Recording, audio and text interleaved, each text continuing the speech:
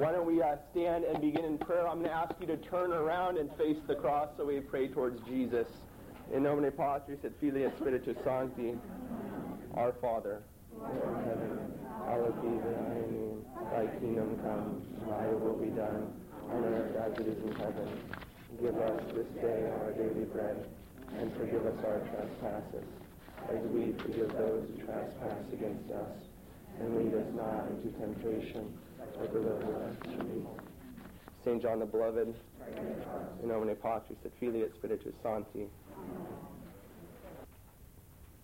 I would say that only history will be able to tell us the great men of our age. And in each age there may only be 2 or 3, 4, maybe 5 truly great men that saved the culture. I believe that one of those men is sitting with us today, and I would like you all to stand and welcome Dr. Warren Carroll, the founder of Christendom College.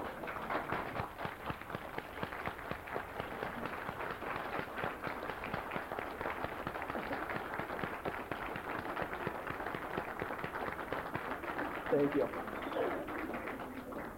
Thank you, Dr. Carroll, for being with us today. It was about 9 years ago that I drove across the country in my pickup truck, had given away everything I owned except what I could fit in the cab in order to attend Christendom College.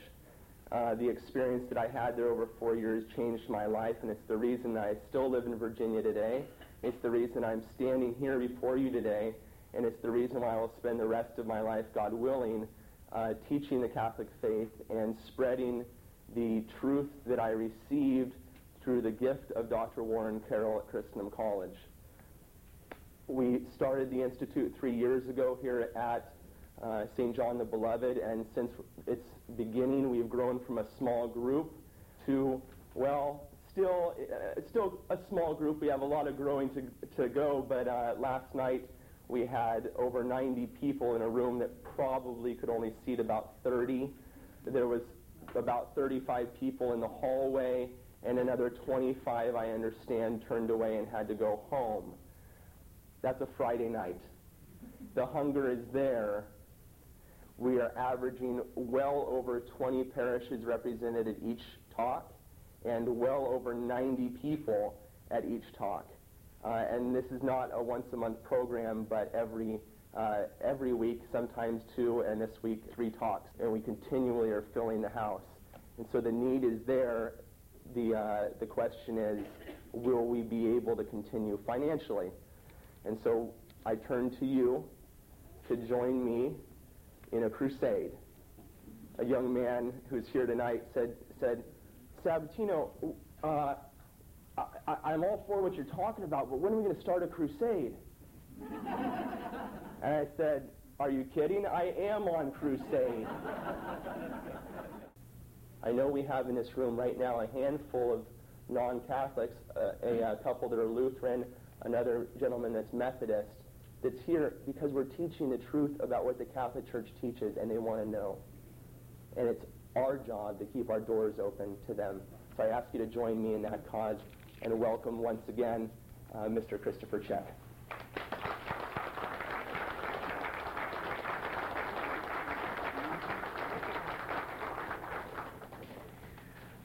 Good morning. Dr. Carroll, you do me a great honor by coming. Thank you.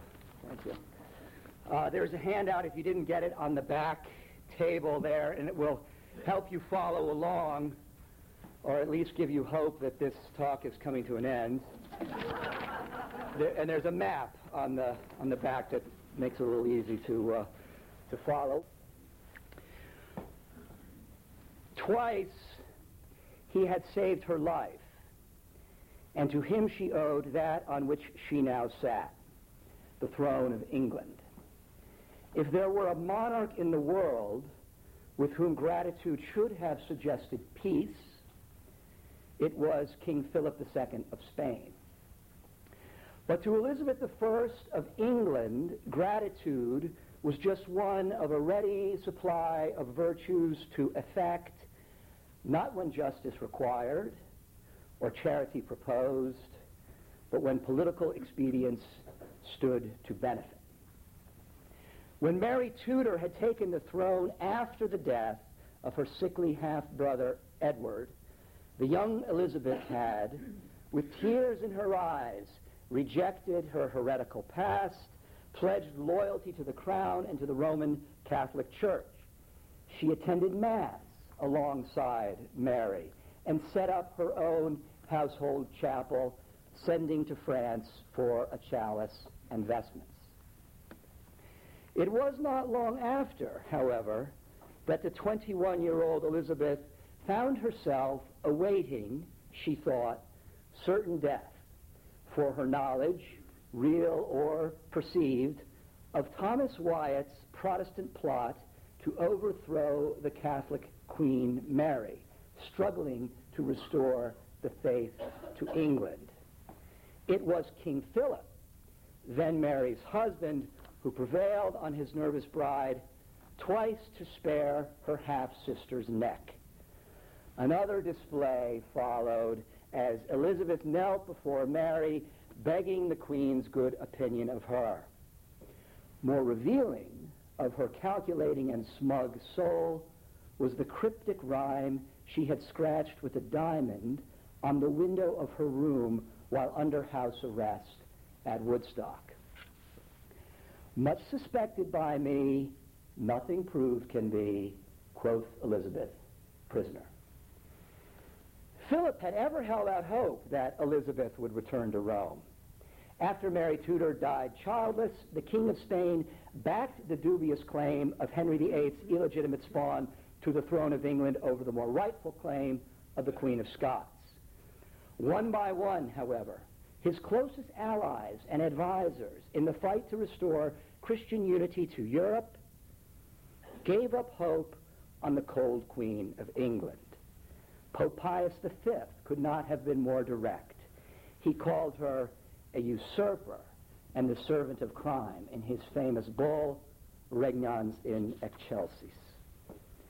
But Philip was slow to believe, or at least slow to admit Elizabeth's depravity. As late as 1579, we find him reading correspondence from Bernardino de Mendoza, his ambassador in England, reporting on a recent visit with the Queen.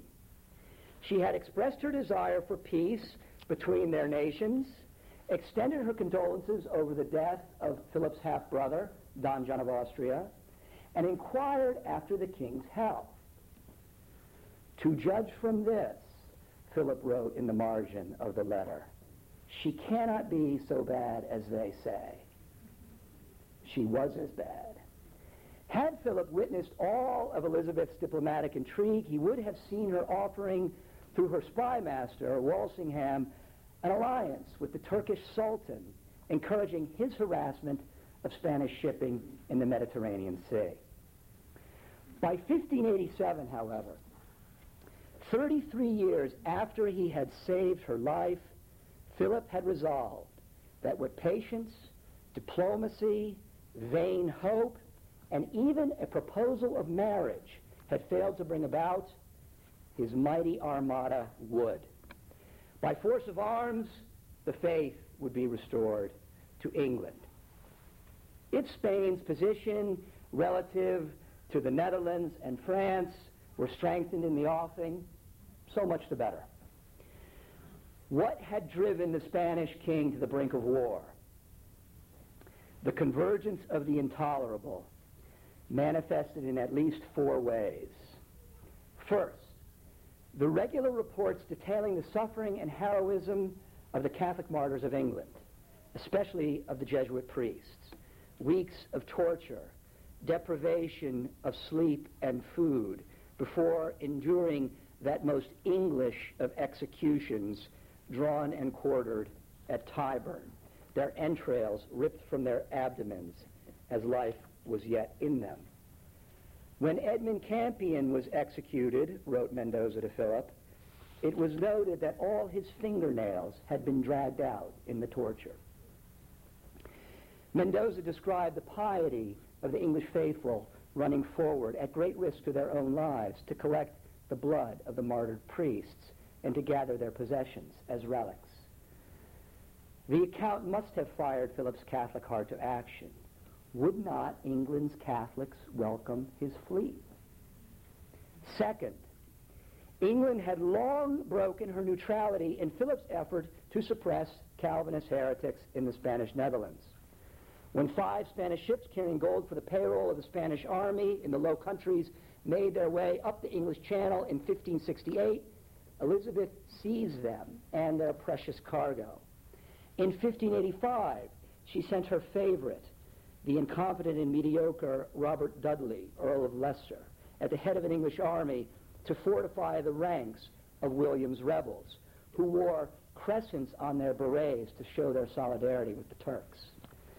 Dudley was no match for such a serious commander as Alexander Farnese. He achieved nothing save the loss of one of England's great young poets and a better soldier than Dudley, Sir Philip Sidney, at the Battle of Zutphen. Elizabeth put on a show of grief. We know in any case that Philip's sorrow was genuine. Sidney was his godson. Third, the Queen encouraged her privateers to raid Spanish merchant shipping and colonies along the Spanish Main. Now, history romantically remembers these villains as sea dogs, but men such as John Hawkins and Francis Drake, the slave-trading son of a heretic preacher, were really state-sponsored pirates. Santiago, Cartagena, and Santo Domingo were among the towns that Drake sacked and burned.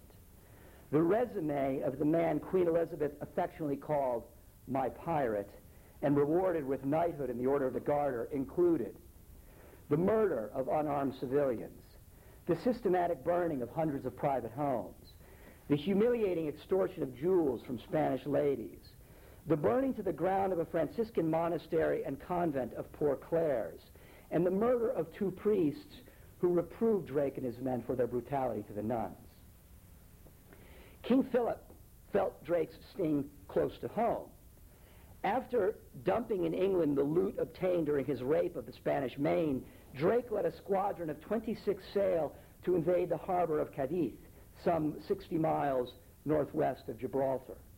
The people of the harbor town were caught unaware.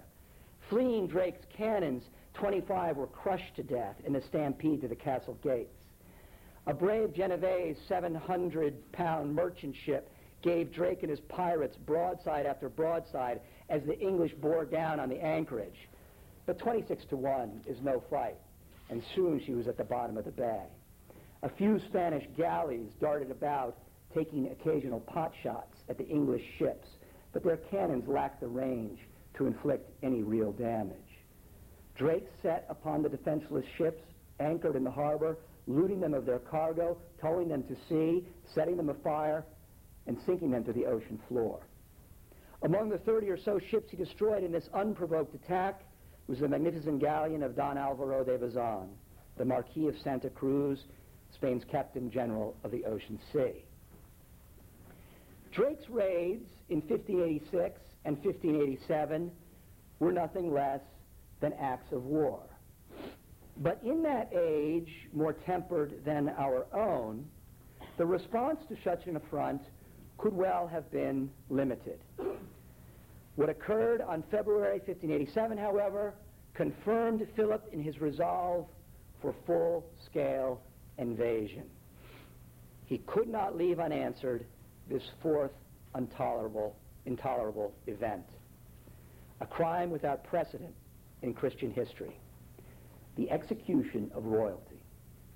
Elizabeth would doubtless smile today were she to return and read the debate among historians that yet continues concerning the extent of her complicity in the murder of the Queen of Scots. Her signature is on the death warrant, whether she later regretted so public an event or not.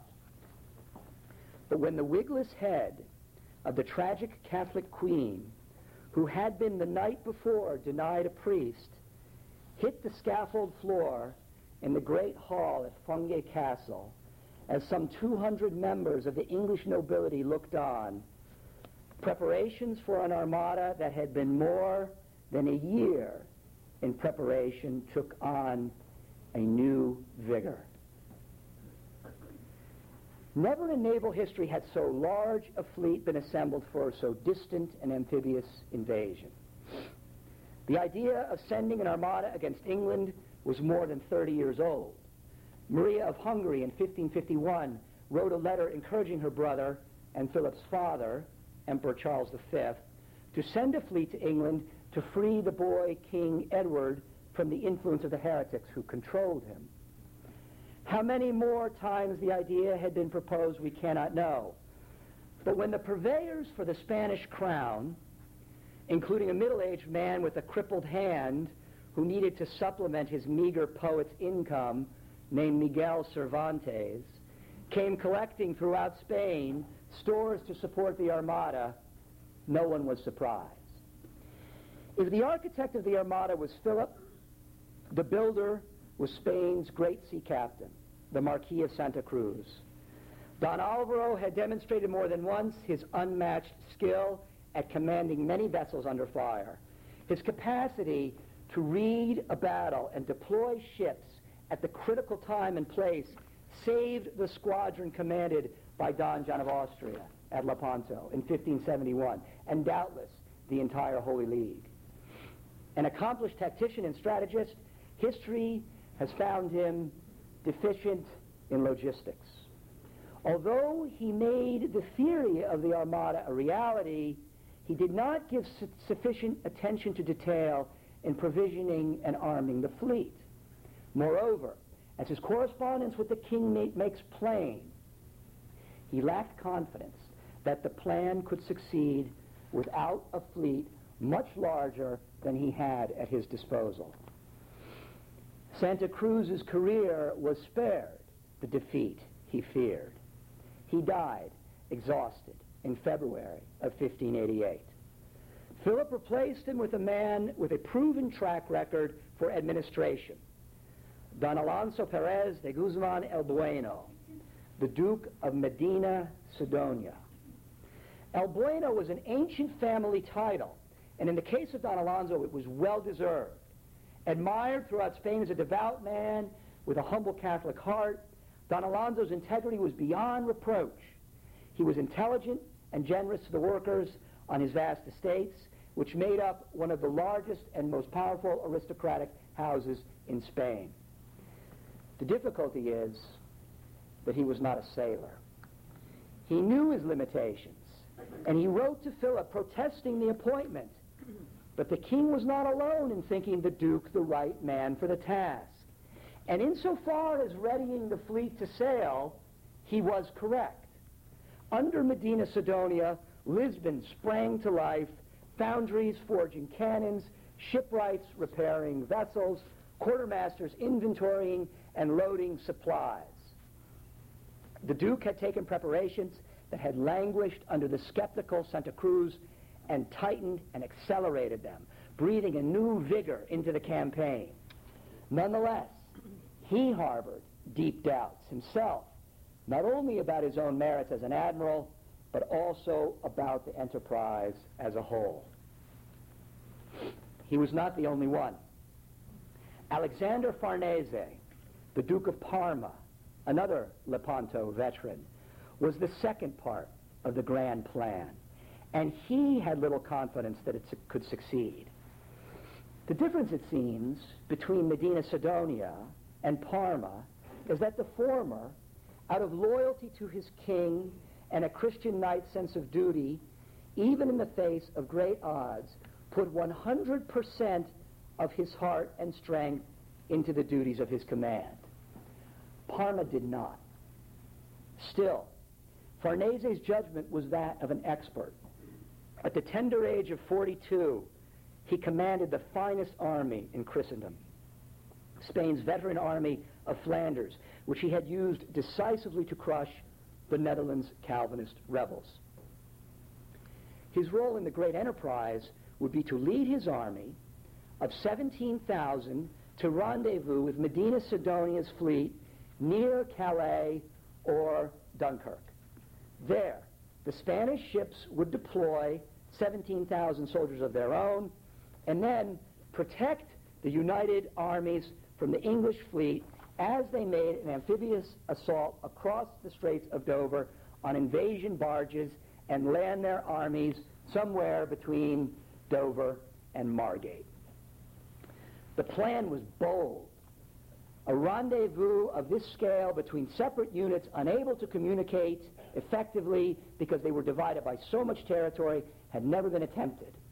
But Philip was convinced that it would succeed. And the reason he was convinced is the tragic flaw in the greatest monarch of the 16th century. An understandable, but no less regrettable, spiritual pride.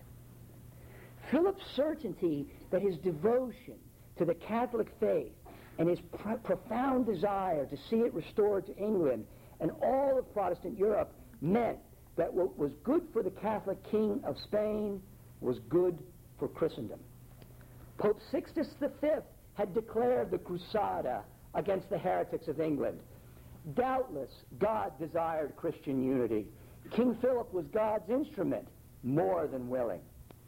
It was not a special destiny he claimed for himself, but a special responsibility. If God wanted the Armada to succeed, Philip would see to the execution of its ambitious plan. Philip behaved, in the words of Garrett Mattingly, as if executing the will of God relieved him of the need for human precautions. Medina Sidonia took every precaution that he could. And when he determined that his fleet was as prepared as it would ever be, he gave the order to sail. The fleet's crews and soldiers confessed and assisted at the holy sacrifice of the Mass. Medina Sidonia knelt before the high altar at the cathedral in Lisbon and received from the Cardinal Archbishop the Armada's banner bearing the image of Christ crucified on one side and the Blessed Virgin on the other. Exurge Domine et vindica causam, it read. Arise, O Lord, and vindicate thy cause. The papal nuncio looked on, thinking perhaps of a candid exchange he had had a few days prior with one of the Armada's senior officers. The story comes from Mattingly. Do you expect to defeat the English fleet when you meet them in the Channel? He asked the nuncio. Of course we will, the admiral replied. We fight in God's cause, and he will arrange things, either by some freak of weather or by depriving the English of their wits, so that we can close with their galleons, grapple, and board. Then Spanish valor and Spanish steel, which are unmatched in the world, will settle the matter hand to hand. But without a miracle from God, the English, whose ships are handier and faster than ours, and whose culverins have greater range, and who know their advantage, will never allow us to close, and will pound our vessels from afar. So we are sailing against England in the confident hope of a miracle. Now, whether the answer came with a cynical smile or a sincere one, we do not know. But the spirits among the Spanish sailors and soldiers were high on May 29, 1588, when the Armada at last sailed for England. Good thing. 4 weeks of difficult sailing up the coast of Spain through unfavorable winds and violent spring gales forced the Armada to put in at La Coruña in northwestern Spain to effect repairs and replace ship's biscuit, salt fish, and other stores which the crews discovered had already spoiled during the long months of preparation. A month later, the fleet was bound for England. And on 30 July, the Armada caught sight of the Lizard at the western tip of the Cornish coast. 1 day later, the English and Spanish ships traded fire 20 miles off the coast of Plymouth. The skirmish left neither side harmed, but it confirmed the fears of the papal nuncio's unnamed captain. The warships of the English fleet were swifter, and their ability to sail closer to the wind meant that soon into the battle they gained the weather gauge, which save for one brief morning the English held for the whole campaign.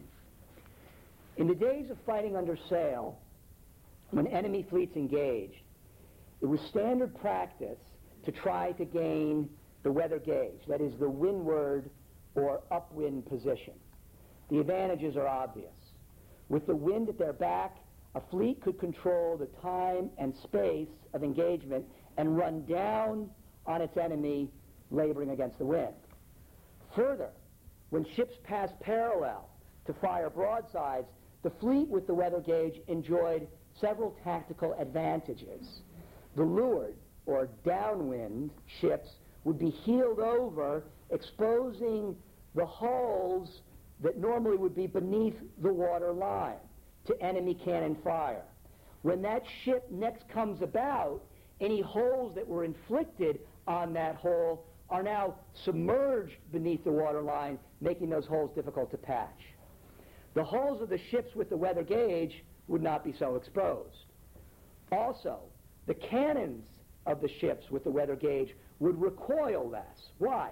Because of the incline of the deck. They're recoiling up. And finally, the smoke from the cannons of the ships with the weather gauge would blow toward the enemy, obscuring their vision. In the battles of the Spanish Armada, this last advantage was significant because the English used notoriously poor quality black powder, which created a very thick, acrid smoke. As the two fleets shadowed each other eastward up the channel, there followed a week of inconclusive engagements during which the English kept their range, inflicting relatively little damage on the Spanish fleet, disabling a ship or two, but in no way disrupting the integrity of the Spanish formation. One unlucky Spanish now, or the English would call this type of boat a carrack, the Nuestra Señora del Rosario, Our Lady of the Rosary, suffered damage to her bowsprit and foremast in a collision with another ship of her squadron. She became separated from the Armada as she attempted repairs. When night fell, the English admiral, Charles Howard, ordered Francis Drake to shadow the Armada at a safe distance with his stern lanterns lit to guide the rest of the English fleet. But this unreformed pirate could not let slip a chance for booty. Directly disobeying Howard's orders, Drake set a course for the wounded Rosario, overtaking her the following morning and claiming a prize that made him a very rich man. For the Rosario carried 50,000 ducats of the Armada's pay chest.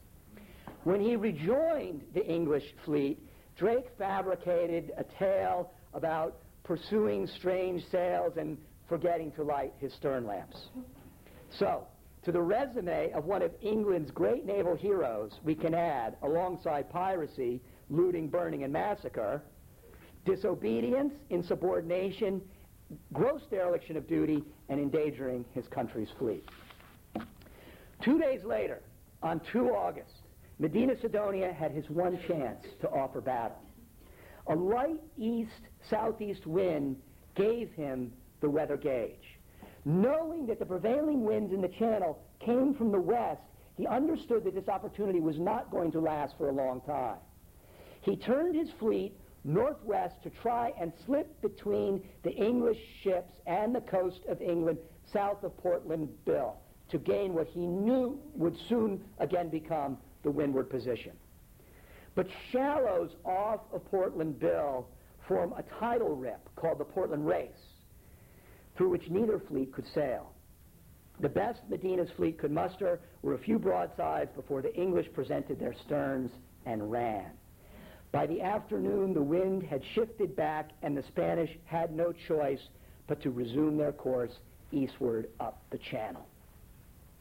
As Medina Sidonia headed toward the Isle of Wight, his frustration and even contempt for the English unwillingness to fight a decisive engagement shows in his journal. He writes, "The important thing for us is to proceed on our voyage, for these people do not mean fighting, but only to delay our progress." The entry is important because it reveals that the English fleet had done nothing to arrest the Armada's progress.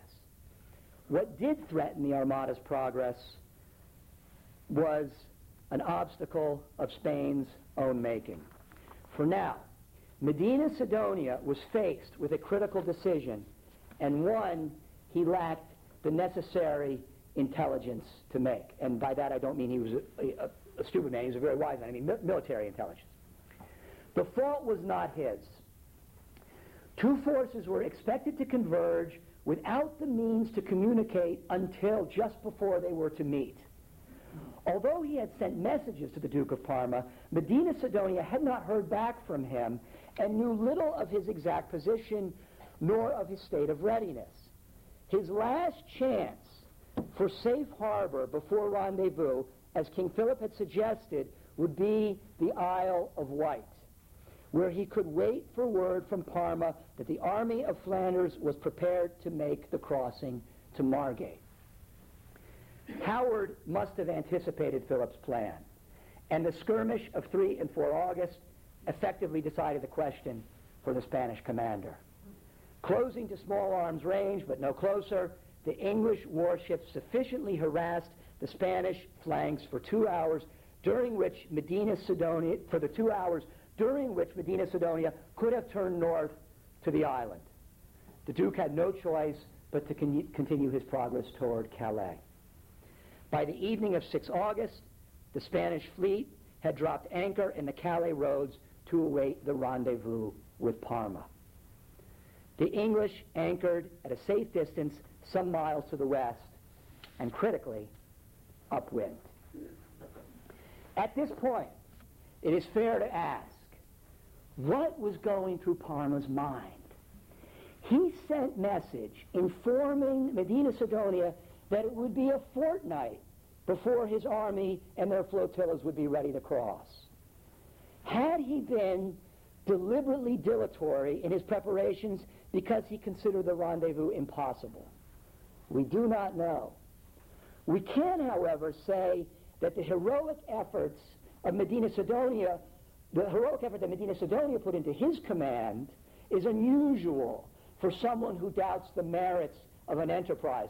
We all have known people who drag their heels, consciously or not, when they are not in favor of a course of action. Perhaps that is the best explanation for Parma's not being ready to cross when the Spanish ships reached Calais. Or perhaps it was simply that the operation required a degree of sophistication of communication that did not exist in the 16th century. After all, by the time Parma learned that the fleet had left La Coruña, the Armada was already in the Channel. And he learned that the Armada was approaching Calais only 1 day before it anchored there.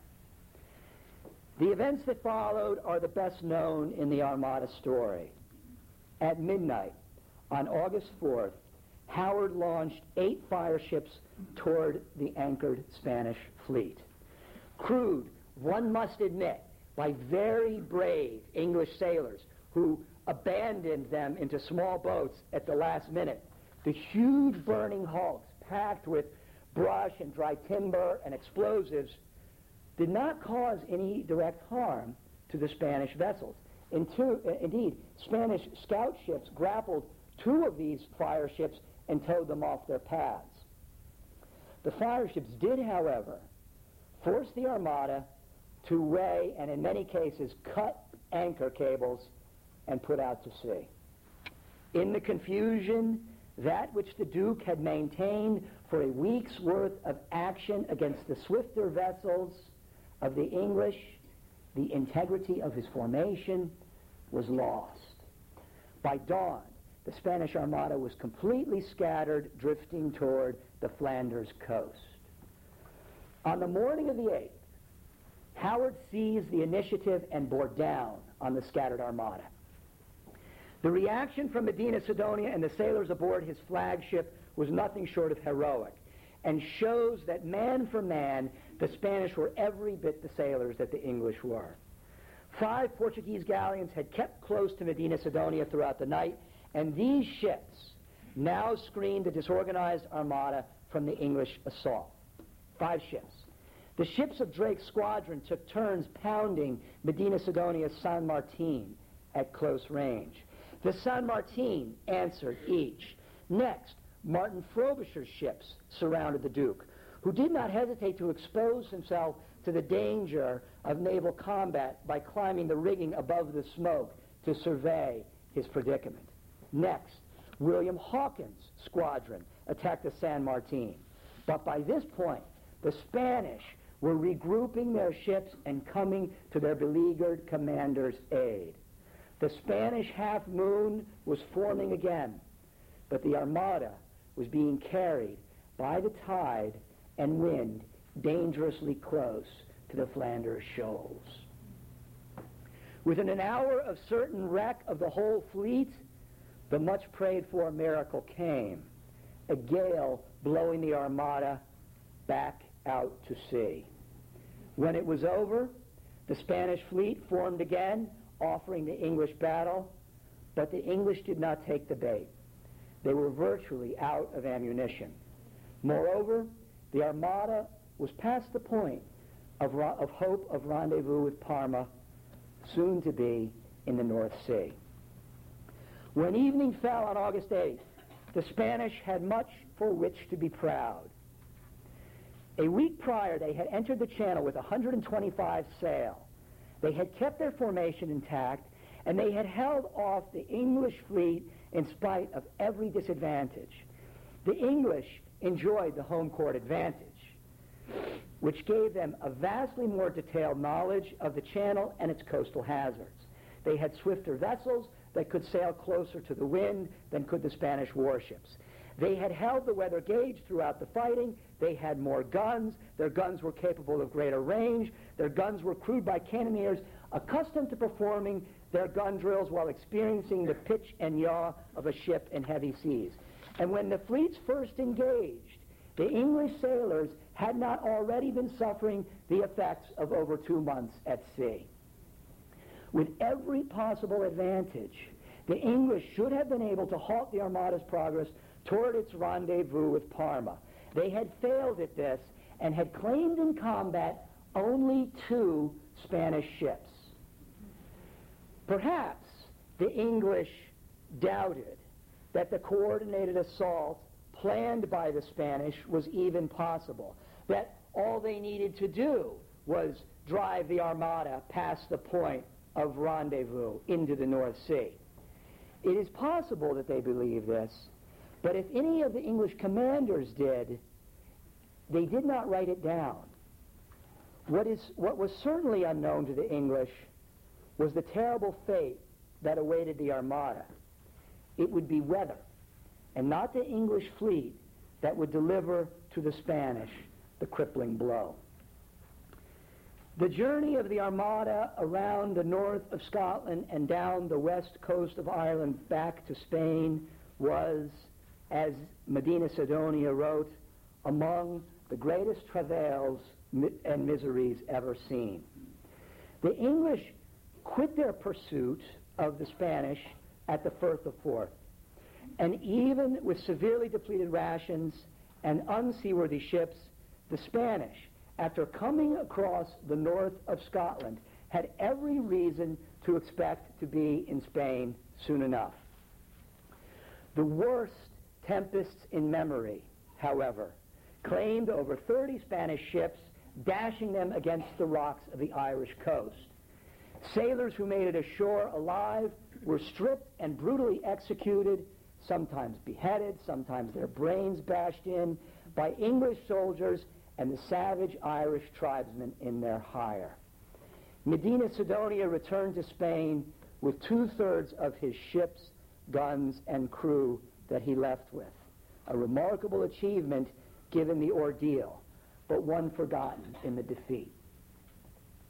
For 4 centuries, English propagandists and poets have spun their version of the Armada.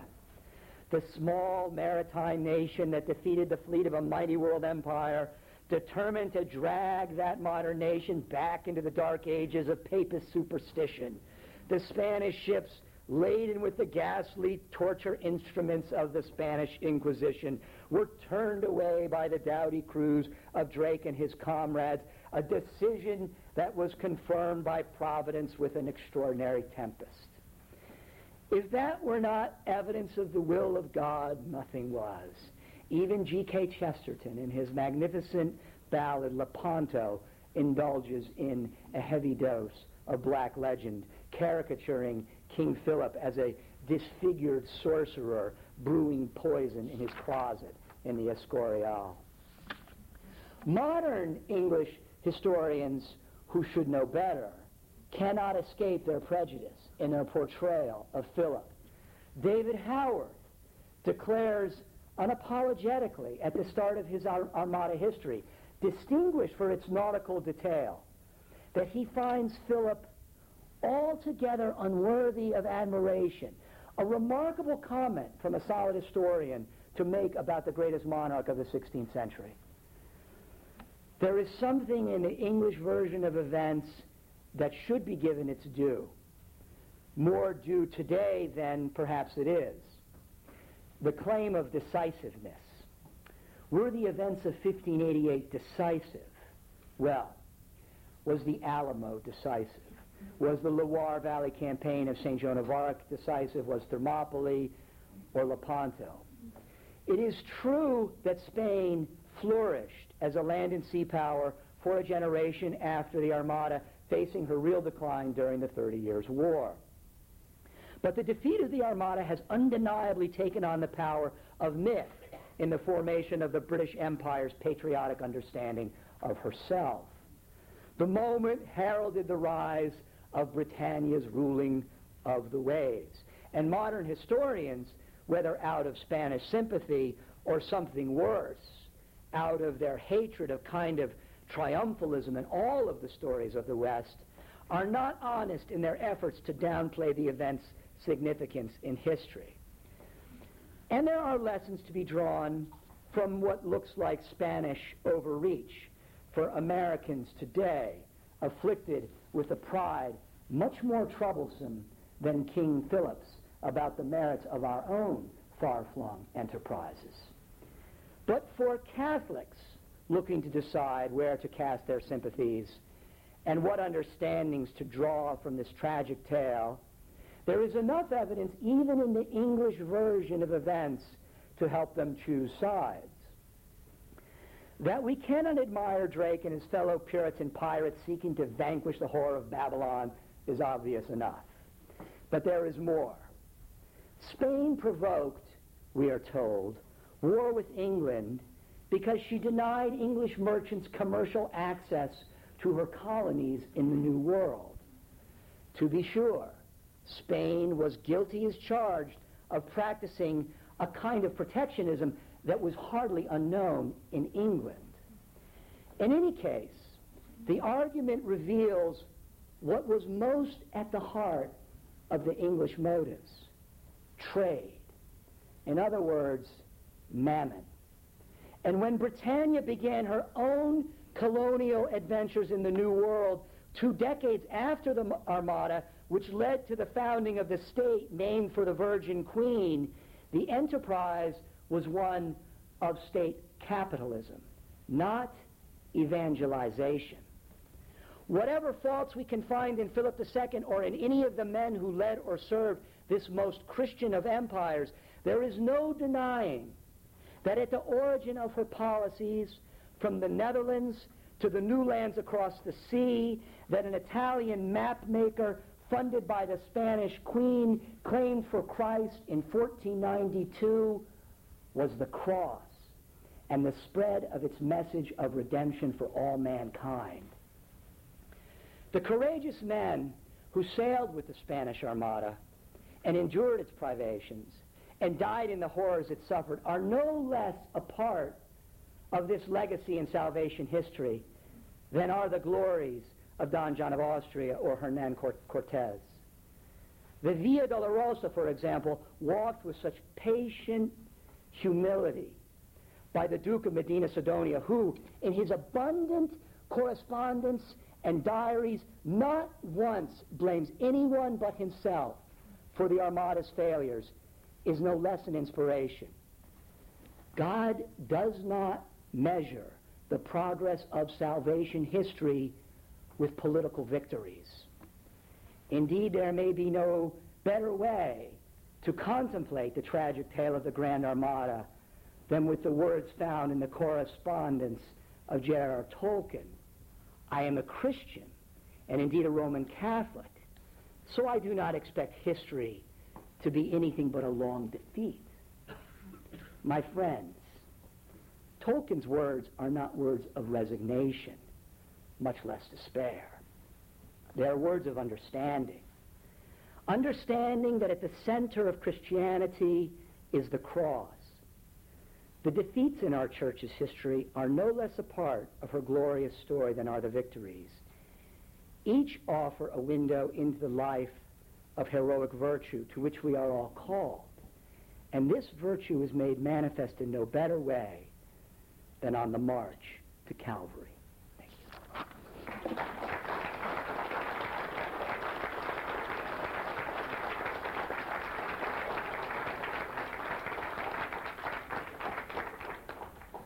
I will take our usual 5-minute break, and there's still coffee and some croissants in the back, so feel free, and then we'll have a short question and answer period.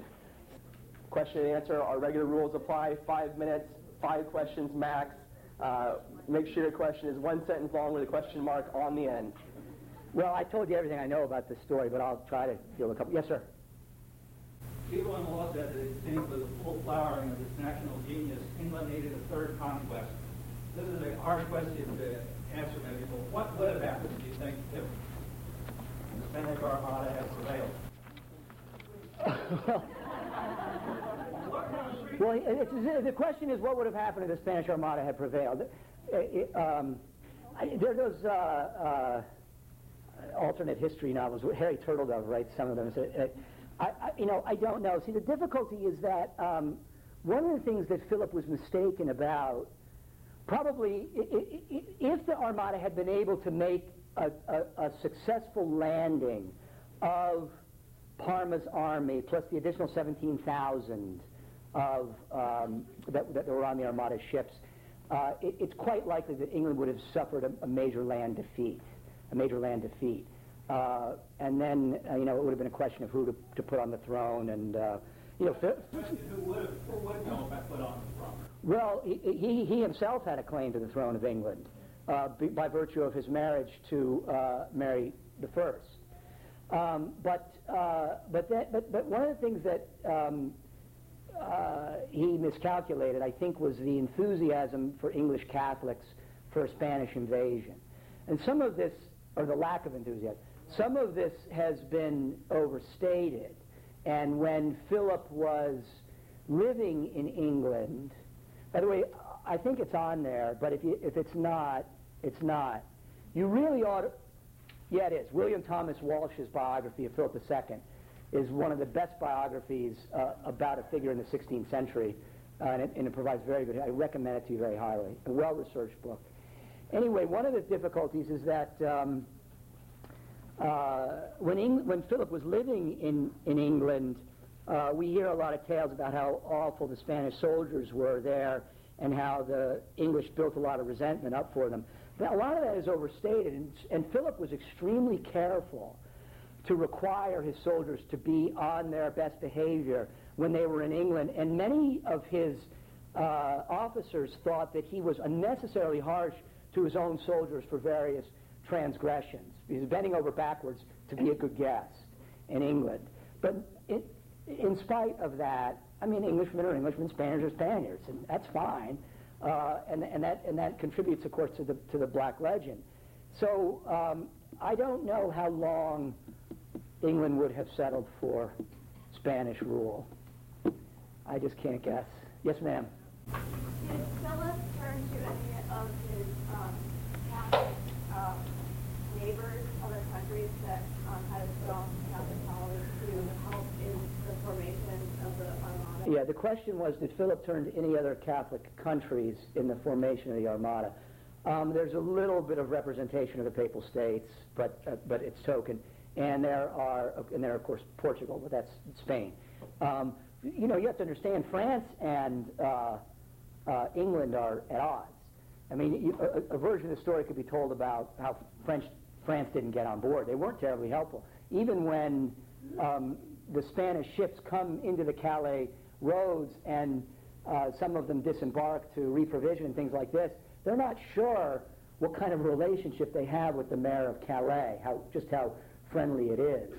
So France is not interested in getting into this fight, and France itself is mired in its own war right now with Huguenots, and St. Bartholomew Day massacre is, not even a decade old at this point, and so they're not entire, and they also, of course, fear the strength of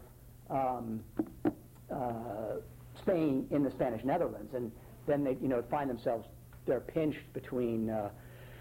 So France and Spain in the 16th century are not really allies, and in fact Spain sends no help to the Lepanto effort, with the exception of the Knights of Malta, but no real help. So, yes, sir. Did I miss something, or did the second fleet, the Duke of Parma's fleet, did that ever engage the British? And if so, did it do well? Yeah, no. Okay, the Duke of Parma is commanding the land army. Yeah, and they are going to, and he has been in the Netherlands building, what we would today call Amtraks, or amphibious assault vehicles or boats, which even as he's building them, and here, by the way, I very much recommend you the David Howarth book, because he has a lot of good nautical detail, and he can. And he can explain this very well. But they're barges, and there's doubt in the mind, and so they're being built on canals in the Netherlands, and there's doubt in Parma's mind and in the minds of his officers, even about the seaworthiness of these barges, so that they're building to carry the troops across the channel. So let's say that Parma was on board with everything, and the rendezvous would have worked. And we got that far.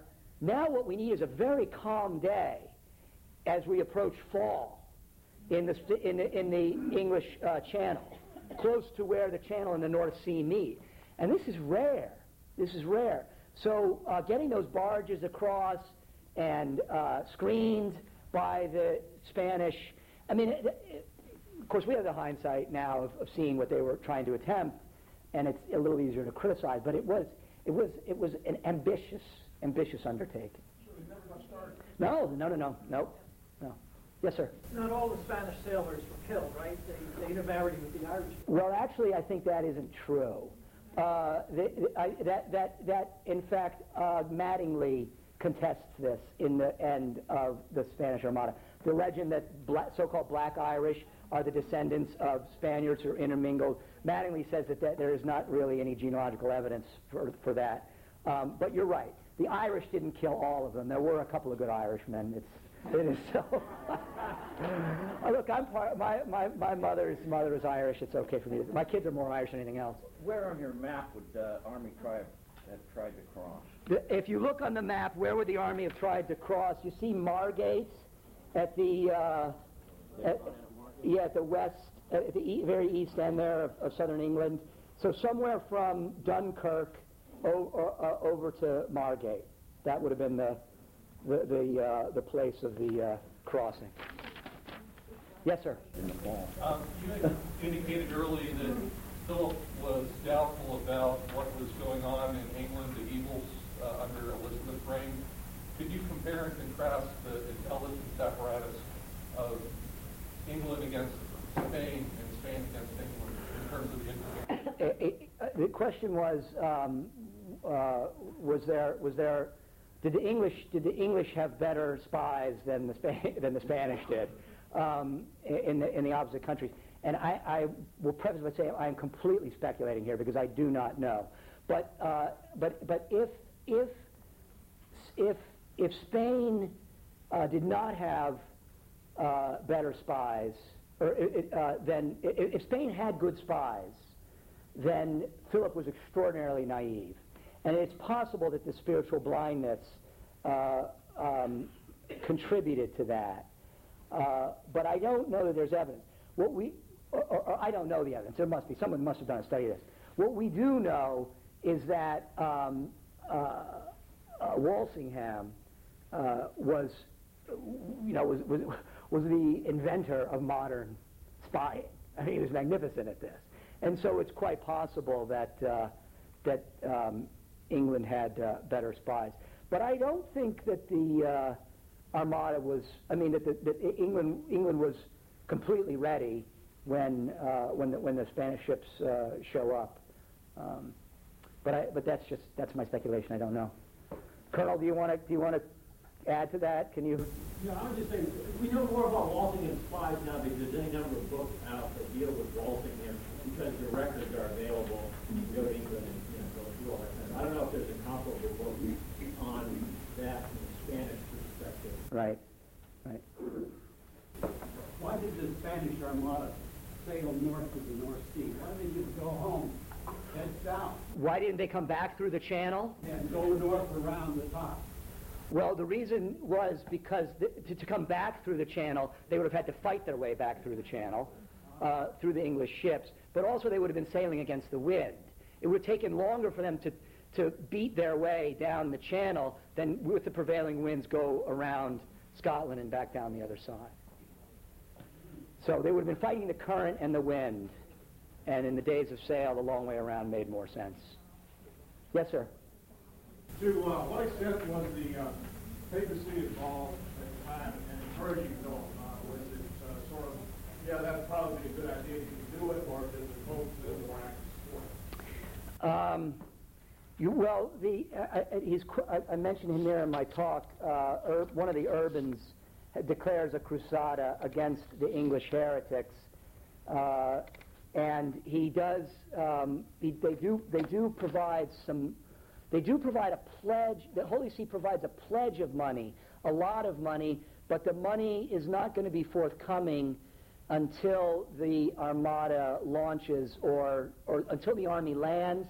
Is that how it is? I think, yeah, something like that. And so it's hedged a little bit. So it's some vocal support. But by this point, the great crusading Pope of the crusading. I mean, we're not really talking about the period of Crusades here, but Pope St. Pius V has died. So the fellow who was able to fire up Spain and Italy for the Holy League and Lepanto has long gone, and so the Holy See themselves may have, well, clearly by making this pledge and not fulfilling it until the army lands, they're doubting the merits of the enterprise. Yes, ma'am? How much of the fleet roughly returned to Spain? About two-thirds. And Medina Sidonia, after the storm, finally exhausted and completely broken, takes to his rack for the balance of the.